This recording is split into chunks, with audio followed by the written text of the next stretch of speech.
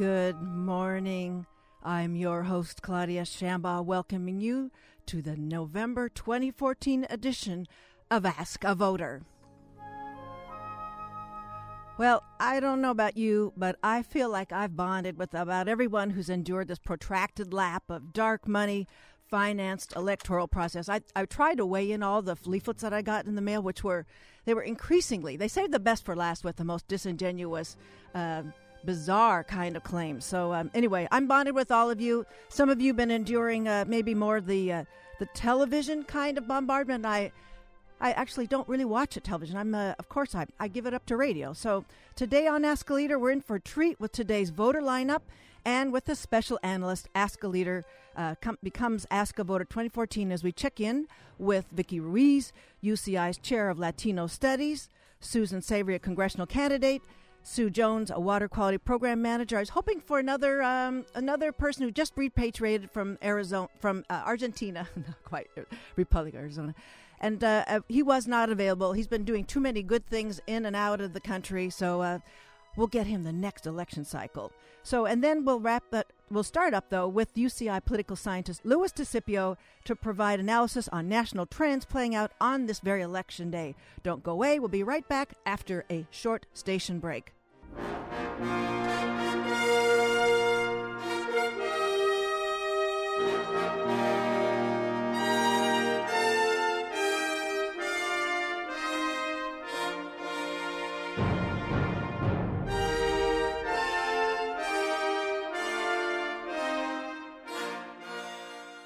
Before we bring on the good Ruiz DeSipio, I just want to remind every listener today that we are in the middle of the KUCI Fun Drive.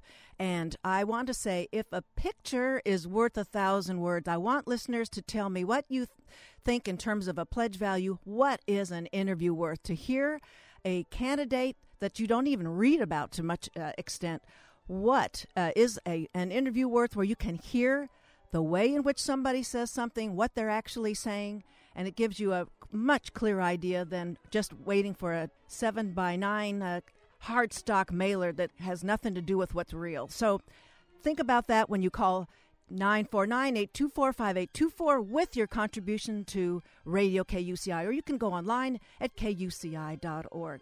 Let's bring on the good Ruiz DeSipio now. He is UCI political professor. Ruiz covered the trends, among them the impact of dark money, the dynamic voter registration requirements, and what messages are the voters sending during this election cycle.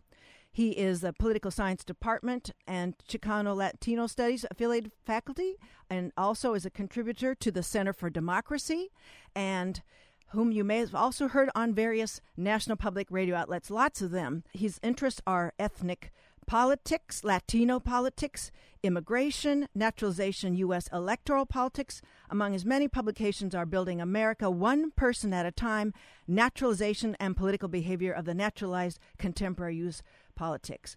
Ruiz DeSipio earned his B.A. at Columbia and master's PhD at the University of Texas at Austin, and maybe he'll even say a little bit about Austin. I just learned about those congressional, the gerrymandered districts there. It was just, what a sleight of hand for a state legislature to draw them up that way. He might say something about that too, but now let's just welcome him on to Ask a Voter. Ruiz, welcome back to the show. Oh, my pleasure. Thanks for having me. Do you remember when Austin first got divvied up into those 6 congressional districts that spoke away from the city center all the way to some of them 250 miles out?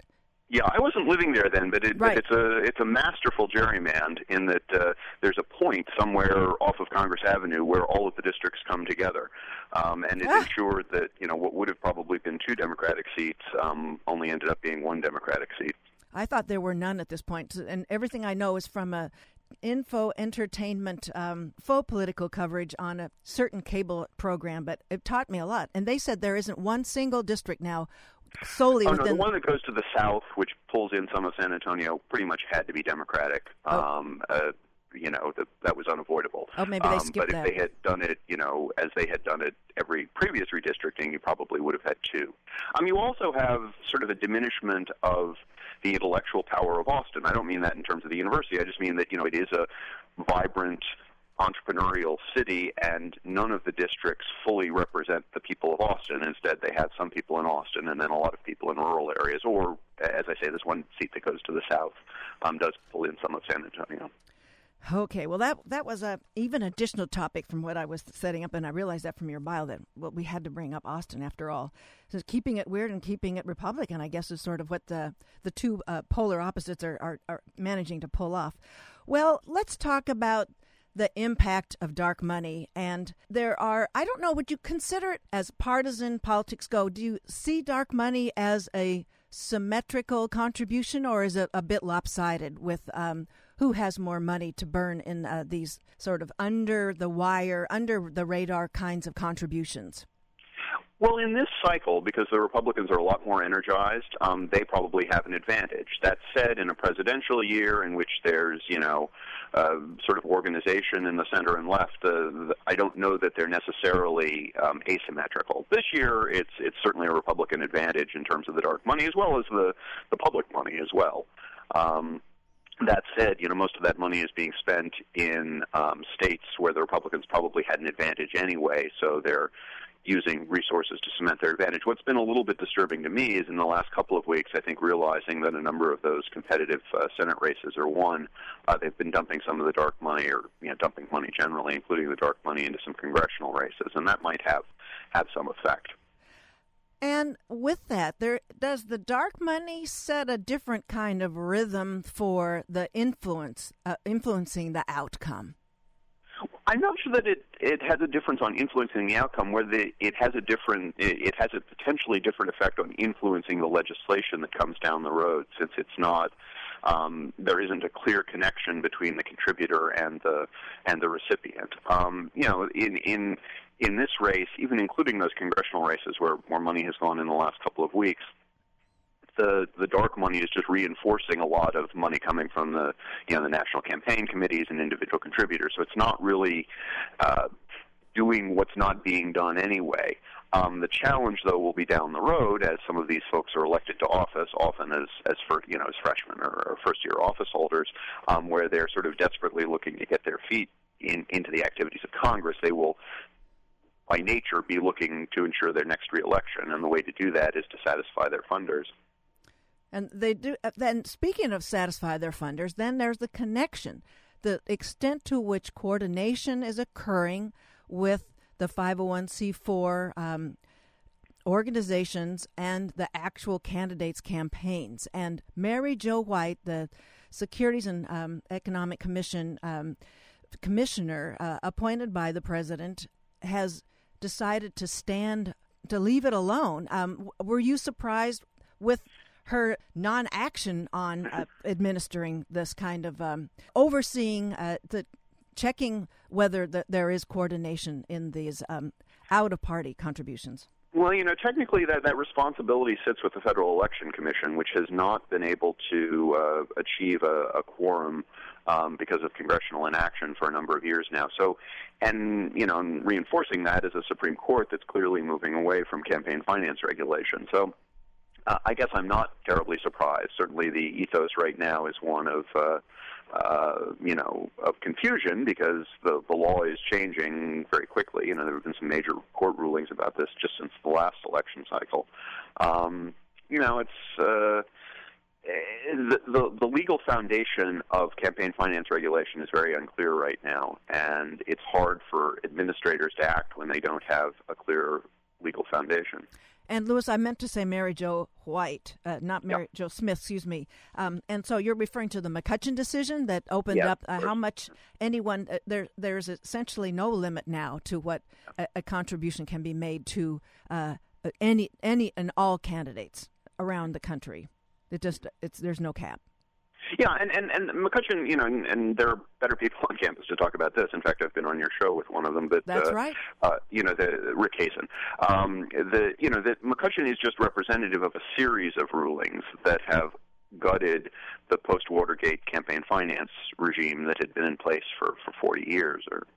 40 years. So, right. It's the courts certainly. It seems like whenever they get a new opportunity to undermine some aspect of campaign finance, they do, or at least this court does. That's not a solid legal fact. the administrator, the FEC, for example, the Federal Election Commission, just isn't in a position to act right now because it doesn't have a clear legal foundation as to what it's supposed to do, let alone the fact that it doesn't even have a quorum to act because Congress won't ratify or won't appoint new members. Okay, so that's a form of legislation then, folks. Yeah. Right. Letting it stand uncodified so that there isn't any kind of oversight of that. So then I'd like to think about looking at the dark money and looking at the increasing sophistication of data mining. Now, it was certainly David Plouffe was able to really set a new gold standard in 2008 in the Obama presidential campaign, and the Republicans are also dialing it up with this data mining. Ruiz DeSipio, let your mind, I know how very carefully you express yourself and all, but let your mind roll with what this collision course of this data mining and all this dark money. What will it do to us being tracked? And we're to almost a manipulation of our electoral sort of participation. Well, I don't know that I would agree that it's manipulation necessarily, since part of what data mining is supposed to do is identify potential voters who don't turn out, and that's what the Obama folks were really successful at doing in 2008 and 2012. Right. Certainly the Republicans are saying they're doing it this time. The proof will be in the pudding. They've said that before, and it hasn't really turned out. Their likely voters actually generally turn out, so they don't need to do it as much. The challenge for me isn't, I think, and here I'm probably not letting my mind wander, but I think it's going to happen. So the question is how, if it's a reality, how that can be used to advance the democracy. And my concern is always that those technologies are used in close races, as they should be, because that's where you're going to waste money. But they're never used in states that don't have competitive races. So states, like California, New York, Texas, that simply, where the outcome is predetermined in almost all cases, they never see those technologies being used. And as a result, marginal voters, new voters, young voters in those states don't benefit from the mobilization potential of data mining, of targeted messaging and such. And that's a real problem. I study Latinos. Right. Well, over half of the Latino population lives in just two of those states, California and Texas, and they never benefit from that kind of, intensive outreach that partisans and such in Ohio and North Carolina and the battleground states and the presidential have experienced repeatedly. And I think over time that's going to create sort of two tiers of potential voters, ones that are routinely mobilized and generally turn out even if they're not asked to, because all the evidence is if you turn out a couple times, then it becomes a routine. And those that are never asked and never turn out at a much lower rate. So I guess my concern isn't the data mining. My concern is that it's used inequitably. So I guess here, if I'm dreaming, what I would see would be nonpartisan groups using similar kinds of technologies to turn people out in states where it doesn't really matter in that election, but it might in the next election. Well, maybe they are. Maybe William Steyer and George Soros and the Koch brothers, maybe they're all, maybe they're going down that path now. And like you said, the proof is in some of the pudding that's served up here in 2014. Yeah. The states I'm going to be particularly looking at tonight in terms of that Ohio? are Colorado, where the incumbent Mark Udall has been behind for the last couple of months. But if he is successful at turning out largely Latino voters, some African-American voters, he can, pull out sort of a surprise. Doesn't seem like it's happening based on the early votes, but, it could. The other would be North Carolina, and this will get into your question about the effect of some of the new ballot restrictions. But North Carolina is a state that in 2008 went for Obama, much to everybody's surprise. 2012 went for Romney, but with a sizable youth and African-American turnout, can be in the Democratic camp. And it looks like at the moment, at least, Kay Hagan, the incumbent senator, is holding on. I mean, all of these polls are sort of in flux at the moment. But there, you see the positive effects, I think, of very focused kinds of turnout strategies, but also the potential negative effects of what's acknowledged to be the most restrictive ballot access rules in the country now. Well, for those of you who've just joined us, Here on the Ask a Voter edition of Ask a Leader is my guest, UCI political science professor Ruiz DeSipio, analyzing the national trends. And I want to pitch one more time for this moment our Fall Fund Drive at KUCI 949-824-5824. You can get Ruiz DeSipio on NPR, but he gets maybe what you get, Ruiz. You get 3 or 4 minutes, but on our community radio station, you get almost I'm not sure how much time we're going to give Ruiz today, as much as I can, in the time it takes to cover all these trends in a shorter order. It's not as long. He would probably take every trend and make that one lecture in his courses. But so I want you to call us at 949-824-5824 or go to our website at kuci.org. We've got the PayPal account set up, and you can make a contribution. And starting with $35 and up, there are premiums to thank you for your contribution. Lovely ways that commemorate the 45th anniversary at $45 and up. And if you want, you can contribute $100 and sit in this studio, and you can interview Ruiz DeSipio or any other guest you'd like to work out an interview with me. I'd gladly take that contribution and make that interview happen. And so, as I said, Ruiz DeSipio here is analyzing the trends, and we're talking about dark money. And everybody knows by now what the dark money is. And it's the 501c4, which I talked with a local political operative about why his Irvine Cares was set up as a 501c4. He's a Berkeley Law School graduate, a veteran legislator, and he didn't want to answer why 501c4. He wanted to defer to his attorneys, and so I thought, wow, it is dark money. People don't even want to talk about how dark it is by not telling you how to distinguish it from a 501c3. But it's so, and the reason it's dark is, folks. Well, let's let Ruiz just unpackage it in the most in the community radio terms that you get to. This is not a lecture hall, so just run with that.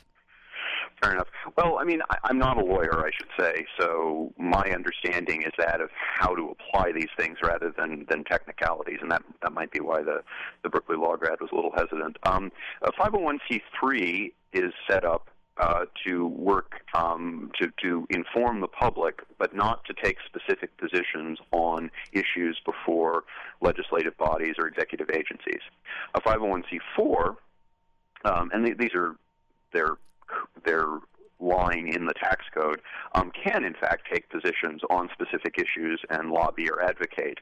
The Supreme Court, however, has, as it has steadily expanded access or steadily expanded ways in which individuals and corporations, for that matter, can fund candidates, has interpreted the law in such a way that a 501c4, which is nominally an independent organization, it's not set up explicitly by the campaign, can be used as a way to funnel money to advocate for a specific candidate by talking about issues.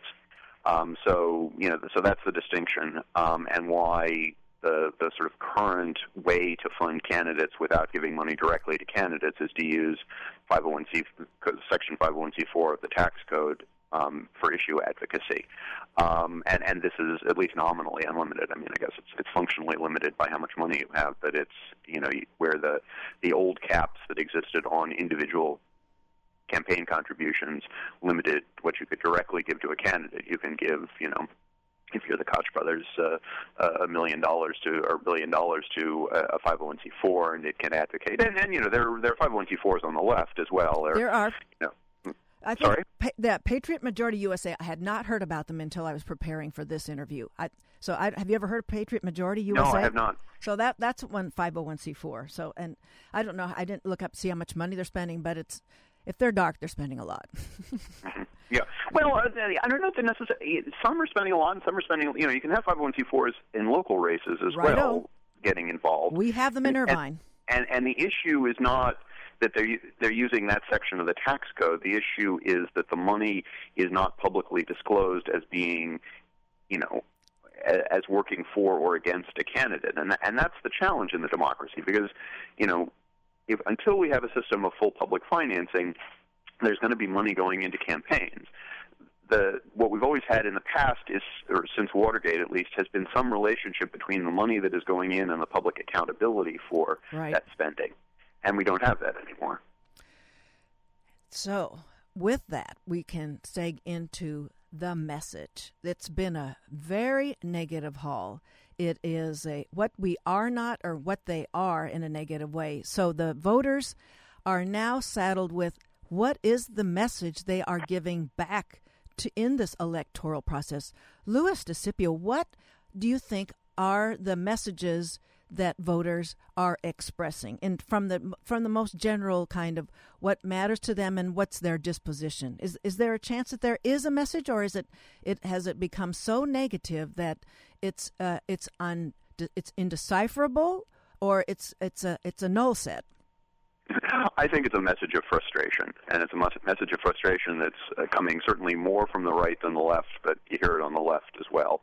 And this isn't all that unusual. I mean, we're in the sixth year of a presidential term that was characterized by some major accomplishments in its first 2 years, and then stalemate in Washington for the next 4. So, I think people are looking for an alternative, and we see that search for the alternative being quite broad. I mean, the Tea Party on the right, some arguments about economic democracy on the left, new faces in the middle. And in this, it's not all that different than previous 6-year in a presidential terms, with the exception of the one that most people remember, which is Bill Clinton. And the Republicans messed that one up by trying to impeach him, which gave Clinton the ability to make it into a national referendum on his presidency. But George Bush faced this in 2006. Ronald Reagan faced it in 1986. I think people are really just looking for alternatives, and no alternative is going to be able to get enough support in order to affect policy too dramatically. The president, assuming the Republicans take control of the Senate, the president will be able to veto. He'll start using his veto pen a little bit more. Even in the Senate, there's already evidence of a division, between the Tea Party folks and the sort of mainstream Republicans. So it's not like Senator McConnell will be able to achieve his goal. The House has been divided for the last 4 years. Nobody's really paid much attention, but it's not like the Speaker Boehner has been able to achieve his legislative objectives. Not even close. We're in a transition period, and the transition to what is on everybody's mind. Okay, well that's a lot. That's a large question to try to close it out on. I have a couple of voters I need to find out what's underneath their hood in terms of their voting backgrounds, and I will head over to them shortly. Ruiz DeSipio, it's kind of you to give us the whole open-ended time frame that the show is on this kind of a day. Thank you very much for being on Ask a Voter today. Take care. All the best to you. Thank you very much. Good luck. Okay, thank you. Bye-bye. Bye. Well, I'm going to be back in just a bit with, we're going to bring on Vicki Ruiz shortly. So stay tuned. We'll be right back.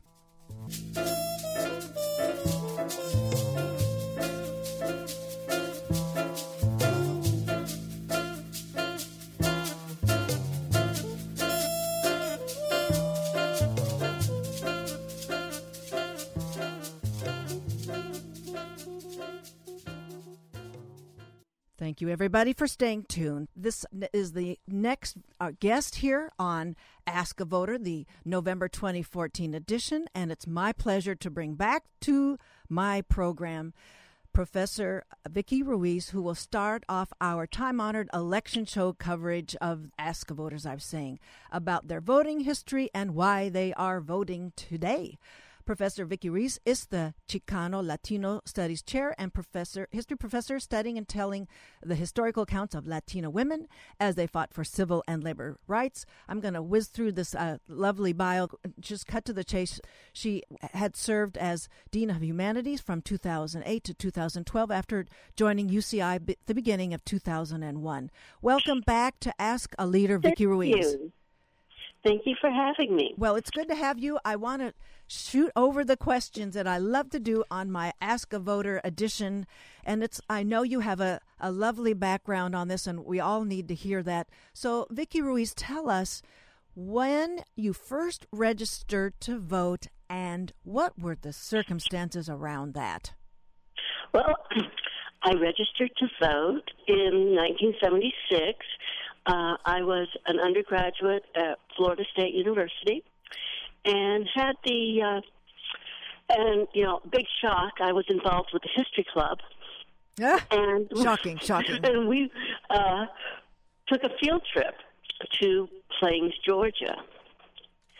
And it was sort of the summer, late spring, early summer of 1976. And we had hoped to catch a glimpse of the Democratic presidential contender, Jimmy Carter. Well, we entered Plains, and of course, Carter was not in town, but his mother, Miss Lillian, was entertaining visitors. And I remember that she spent about 30 minutes with us. I remember we sort of sat on the floor. She sat in this big chair, and she began to regale us with tales about her Jimmy. And I don't remember the stories, but the stories she told, I do remember the tone of maternal love and pride in her son. Okay. So, and this is a Peace Corps worker, right? That was her. That's what we all knew and loved about her. Yes. So she. Yes. Oh, that's wonderful. That's just wonderful. I didn't know. She was a great politician. What can I say? She was. So were people? How were people voting? I mean, did it look to be an energized? I think we were the group were pretty already predisposed toward Carter, but it was like, oh my goodness, we met. We thought, oh, we've got to vote because we may have met the mother of a future president. And Plains, it was such an economic boost to that little town because that town was, filled with all sorts of sort of recuerdos or souvenirs one could take home about the Carter presidency. Okay. All right. Well, the next question, and as we give you your due here, is, Vicki Ruiz, why are you voting today? I think it's our responsibility as citizens to vote. I mean, we have a responsibility, and it's a privilege, and we should exercise that privilege. And to me, you really can't complain if you don't go to you really can't complain if you couldn't find the time to go to the ballot box. Okay. And are you going to, have you made a point of saying to your students that you're mentoring, you're famous for your mentoring for so many people around the campus and all over the country in various organizations and where you're affiliated. But are you pitching the message about getting students to turn out? Well, I just said it's their responsibility. Okay. And that they, I don't. It's one of those things where I said it's such a privilege. We need to exercise the privilege, and study the candidates. It's not just merely going and just voting one ticket up or down, but really study. What the issues are. Well, I know I'm pretty energized. I was thinking today, last night, it was herbal tea was keeping me up last night. So it must be electoral season. I get lots of calls. Do people call you for pointers on their ballot with the measures, which have been very complicated this year? No. No, they leave you alone. No, but I will have to say that I think it's very funny is that a friend and colleague in political science, Ruiz DeSipio, this is his Super Bowl. Yes, it is. He was just on. He's just excited about it, as many people do about supporting this. Okay, good. Well, he was just on, and we try. I gave him a little extra time for considering how many voters I needed to queue up here today. So yes, it's it's my Super Bowl too, and without a PhD in poli-science, it's just since my being active since I was 15, and I dare say you were probably active about that time for the first time yourself. So Super Bowl it is. I'll join him. I'll bring nachos to the screen where I think he's watching us, and see we can. I don't think we're going to put bets on it. That would be that wouldn't. I don't think. Well, I guess there might be pari-mutuel betting on politics. I'll ask. I haven't thought about that. So, well, people that are dark money financiers, I think they're the ones that are doing all the betting. So, well, thank you. I'm so glad that you could be on the show. Did you have any parting shots for the voters, especially anteaters out there, besides what you've already said about this privilege of voting, Vicki Ruiz? Study the issues. Okay. Well, very good. Well, thank you for being on the show. Vicki Ruiz, she is the Latino and Chicano Studies Chair History Professor, telling it like it is today on November 4, 2014. Thanks for being on the show today. Thank you, Claudia. Thank you. All right, we're going to bring up Ms. Sue Savary, the Democratic challenger to incumbent Dana Rohrabacher, in just a few minutes. Be right back.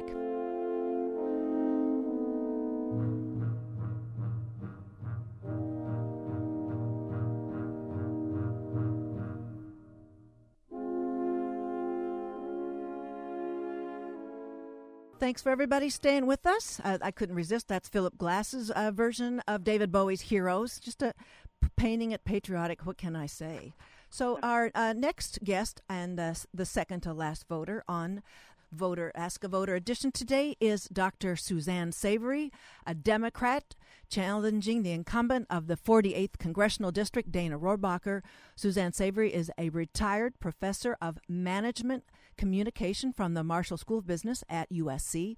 She has been the CEO of her own management consulting firm, specializing in turnarounds for companies that, as she says, it's not my modifier, it's what she says in her own bio, that companies that have been paralyzed by resistance to change. She might say something about that. Certainly there is an institution in D.C. that's sort of paralyzed in another way. So Sue Savary is the founder and president of the Newport Beach Women's Democratic Club, was appointed to the City Council to be member of the 2012 Newport Beach Charter Commission, and organized the Orange County Women's Coalition to protect women's rights from the merger, the outcome of the merger of Hoag Hospital with St. Joseph's Systems. I welcome her onto the show for the first time to Ask a Voter edition. Welcome, Suzanne Savary. Oh, yes, Claudia. Thank you very much for having me. I'm delighted to be here, and thank you for hosting such an important show on this very historic day, as all election days are. Well, we do this traditionally here on this Ask a Leader show, and as I was trying to say in my fund drive, and I'm going to let you, I'm not saying you have to pitch the radio fund drive yourself, but I just would like for your measure, if a picture is worth 1,000 words, and we can see that in politics where there's a photograph, a photo opportunity. If a picture's worth 1,000 words, what do you think an interview is worth? How many words? Well, I think it's absolutely extraordinary. It's the ability to have the voter actually hear what the candidate is saying, and you don't get that from a picture. You imagine what you think you can tell about a person from a picture, but to actually hear that individual talk, hear how they framed the world, that's extraordinarily important, and I think more and more important in today's media world where there's so much coming at us, but in such little disjointed bits and pieces. So to me, the radio show is a way to cut through all the clutter, and I deeply appreciate the time and energy people like yourself put into trying to share with the public and with your listeners the complexity of the world. And maybe that's really my answer, is that while a picture gives you one impression, being able to understand and hear what people have to say gives everyone an opportunity to realize that the world isn't simple. Nothing's particularly clean. There's complexity, and you have to think below the obvious in order to be a good citizen. Well, thank you for that endorsement of the radio medium, and it's just in time. I may put that into some kind of a spot here for our fund drive here later on. But so anyway, before we go into our classic voter questions, would you tell us a little bit about the 48th district? The map's changed since the last general election. Are voters, are they catching on to where they belong, and that which is their incumbent in this cycle? Or are you finding that out from your campaigning? Well, this district is very different right now than it was even several years ago when my opponent, Dana Rohrabacher, first took office 25 years ago. The bottom of the district ended at the bottom of Huntington Beach and went all the way up through Long Beach, the port, Palos Verdes. Now it starts at Seal Beach, so the top of Seal Beach, and then it goes right down the coast to Huntington Beach, adds Newport Beach, Laguna Beach, Aliso Viejo, Laguna Niguel, and then if you come back up, almost going out just to the 405, Then you pick up Costa Mesa, Westminster, Midway City. So it's a giant swath, pretty much from the 405 to the coast, from Seal Beach down to the bottom of Laguna Niguel, so just above Dana Point.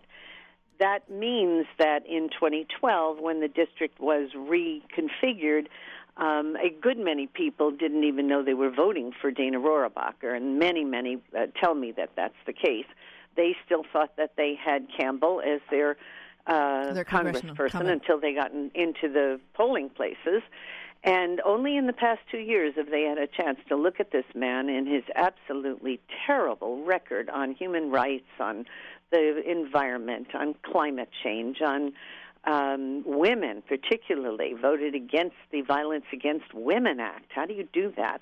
Voted against the equal pay for equal work. I mean, bottom line, these are positions that most of the voters, when we just let them know his record, wants vouchers instead of Social Security, thereby taking away the security that seniors have. He voted several times to not help Elizabeth Warren give students an opportunity to reduce the impact that their heavy burden of tuition is having on them. The research is horrifying. What happens when students graduate with very heavy loans due to their tuition debt is they don't go out and start new businesses. New businesses, small and mid-sized businesses created by those very young people. Part of the work I did at USC was to teach entrepreneurs how to go get investments. Well, these young people are walking out with so much debt on their shoulders that they're having a very difficult time securing the kind of money it takes to start a business. Entrepreneurship and innovation is the absolute economic engine of this country, and we are just stabbing it in the back by our almost Neanderthal approach to our own young people. And I tell people probably the best piece of legislation that I've ever seen in this country and the best investment this country ever made was something called the GI Bill. And what the GI Bill basically did, as I'm sure you're well aware, is to give an entire generation the education that they needed to get two major generations of prosperity out of it. Well, that was an amazing seg from a boundary to a congressional district and picking up all your demographics. That was a tour de force, I must say. Well, so you're catching me on a day I'm pretty practiced by now. I understand. Wrapping that all in there. So on our show, we like to ask new guests who haven't been asked this before. I'd like to know, Suzanne Savary, what were the circumstances and when did you first register to vote? You brought me back to a time that was really instrumental in not just my life, but the life of my country. I first voted in the 1968 election. I was in college at the time. I got married that summer.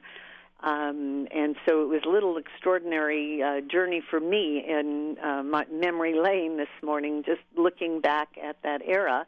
We had just come off of the deaths of Martin Luther King and Bobby Kennedy, who had been my favorite because I did feel that he could reach out to the angry people on all sides, and he could bring us together, and the loss of him was one of the most devastating things that I think most people who were in my era had experienced in their lives, other than the loss of his brother. So 1968 was a year of excruciating challenge and pain. Americans were pitted against Americans. This thing we have going in Congress right now horrifies me because that's a memory we all had from that era. So voting was critical. We had fellas that I went to high school and college with were going off to war. They were drafted, folks. They for were those drafted. who don't know how that worked, there was a selective service system that was taking the low numbers that were pulled out of the ball, and they were sending them. So absolutely. So 68, yeah. 1968, and it was the There were such strong feelings about what should happen in Vietnam, and of course, over time, pretty much the whole country came to the same conclusion that that was not the war we thought anyone thought it was in the beginning. So just lots of trauma around that, and the fact that I could vote was almost your prior guest said, it was my duty. It was an almost sacred duty, because people were dying for that opportunity, and these guys who were going over to the war zone were saying, I'm not old enough to vote, but I'm old enough to die for my country. How can this be? And that really was the mantra of the time. That's why when the amendment to drop the voting age to 18 was passed in 1970, during Richard Nixon's time, it was the general feeling of the whole country that we should not be sending young men to war who are not in the position of going to the voting booth. So it really was extraordinary in terms of the sense of what a blessing it was to have this ability to vote, to make a difference in your country. And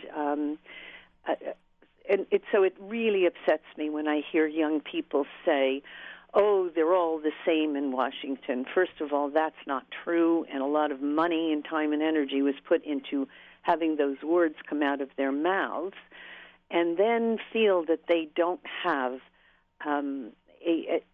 any reason to go to the voting booths. And, as a college professor, I love undergraduates. I want to talk with them. I want them to be a part of this process. But my political consultants kept saying you can only spend as much time with a particular voter group as they spend voting. And when less than 2% of the primary were young people voting, of course the pressure is to keep the candidates with the people who do vote. So we've got to change that. We really do. And that's maybe why I just feel so strongly that what you're doing is such a service. Oh, well, thank you. So I guess you've answered the second question in different ways throughout your appearance here. But what I like to follow it up is, why are you voting today? And I don't want you. I'm gonna buzz you if you go on your stump. I want you to sort of pivot away from a very classic refrain, but why are you voting today? Let's say Sue Savary citizen as opposed to Sue Savary candidate. Right. The reason I'm voting today is simply because I can, because I'm able to, in the core of my heart, not as a candidate, although what drove me into being a candidate was the same feeling that what causes this country to be the precious, precious bastion of freedom that we still are is that vote, that ability to get out there and say, I, Sue Savary, make this decision about these people in leadership. As a consultant, I was always engaged in that question of who should be our leader. And I sometimes am dismayed when I see our society turn the issue of an election into what seems like a football game. It's not a game. It's not a sport. We shouldn't be taking sides. I don't really believe people should be R's or D's. I think that we need to elect our leaders and know the best person for the job. And clearly, that requires what your prior caller said, the hard work, looking at the person, finding out who they are, what kind of decisions have they made in their lives, how have they contributed to their society. So fundamentally, because I can, and my family has been in this country for 250 years, we have lost people in many different aspects of wars to fight for exactly that. So I couldn't feel more strongly. I think it's absolutely critical that any person, within hearing of this who doesn't go to the polls today or hasn't sent in a vote doesn't understand how critical that obligation and duty is for an American, especially right now when we've got so many things happening in our culture that are not consistent with who we are, not taking care of the middle class, not taking care of there's the stump. Families. There's the stump. Okay. Well, I thank you. I thank you for setting aside time. You could have been just cooling your heels a little bit before checking out the Get Out the Vote efforts today, but you came to our station to appear. I want to thank you, Dr. Susan Savary, Democrat, challenging incumbent of the 48th Congressional District, Dana Rohrabacher, here on this edition of Ask a Voter. Thanks for being on the show today, Dr. Savary. You're quite welcome. Okay. My pleasure. We'll be right back, folks, after a few minutes. Sue Jones from Madison, Wisconsin.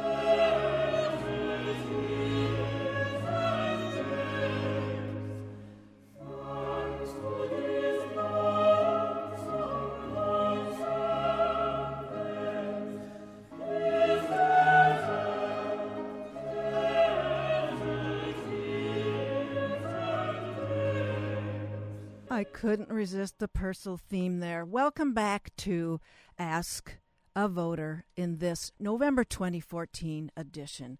My last guest, we are dialing back to Madison, Wisconsin, back to Sue Jones for the installment of What's the Governor Up To? The last time she was on Ask a Voter, she was calling it in. It was our California primary 2012, and it was Governor Scott Walker's recall election.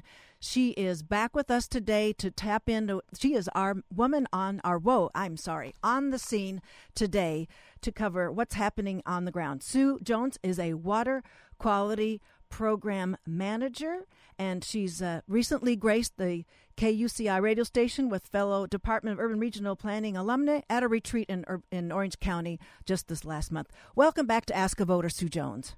I'm happy to be back. Thank you so much for having me. Well, thank you. Have you already voted yet in Madison? I have. I'm wearing my I voted sticker right now. Okay.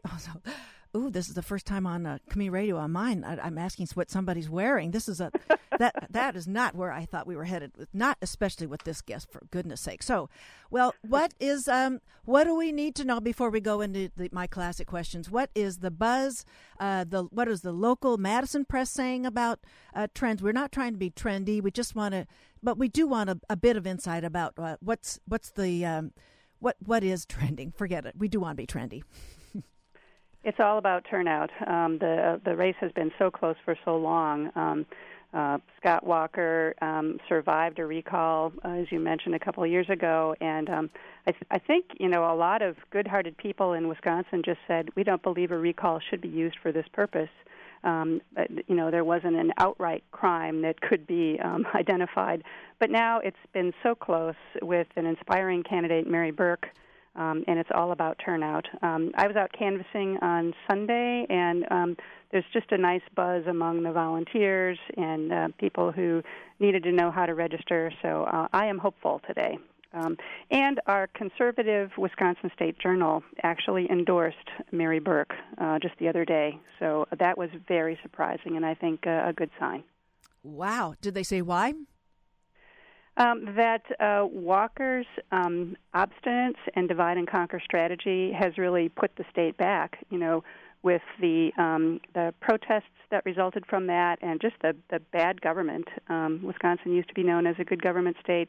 This is a totally bad government, midnight votes on things and divide and conquer.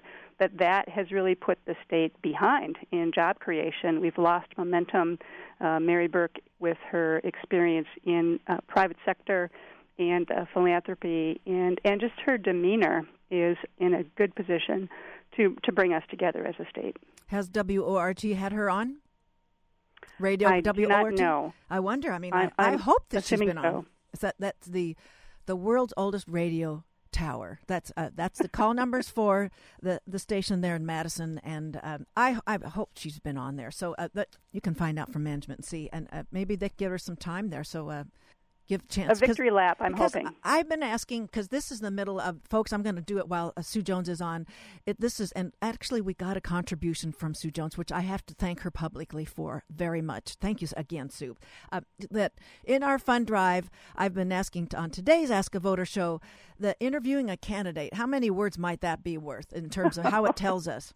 Well, always fundamental, and the chance to have a one-on-one conversation, I think, is invaluable. It's beyond the spin, beyond the soundbite, beyond the photo op. What is that person at their core, and how might they serve us in office? Okay. Well, thank you for that. It's a fun drive question, and then I make my station manager happy when we're trying to do that. And he knows that this is the most important day of the year to me, and so when I have it colliding with the most important fund driving function that the station can perform, I'm straddled with a huge dilemma there. So, any other kinds of Madison, Wisconsin state capitol buzz going on before we go into the questions of the Ask a Voter variety? Oh, just a lot of enthusiasm on folks who finally want to move the state forward. I mean, with my water quality background, yes. I'm especially concerned about the environmental record under Walker as well. And just looking at conservation citations alone, like hunting and fishing violations, they're down 30% over the last few years under the Walker administration. And, there have been failure to pursue actually human waste disposal near drinking water wells in a couple of well-publicized cases here, too. So I think we need a change for the health of our lands and waters in this state as well, and I think a lot of people are excited about that change.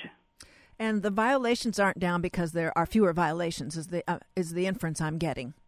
Absolutely correct. The appointed secretary of the Department of Natural Resources, appointed by Scott Walker, is a home builder who is against regulation and enforcement.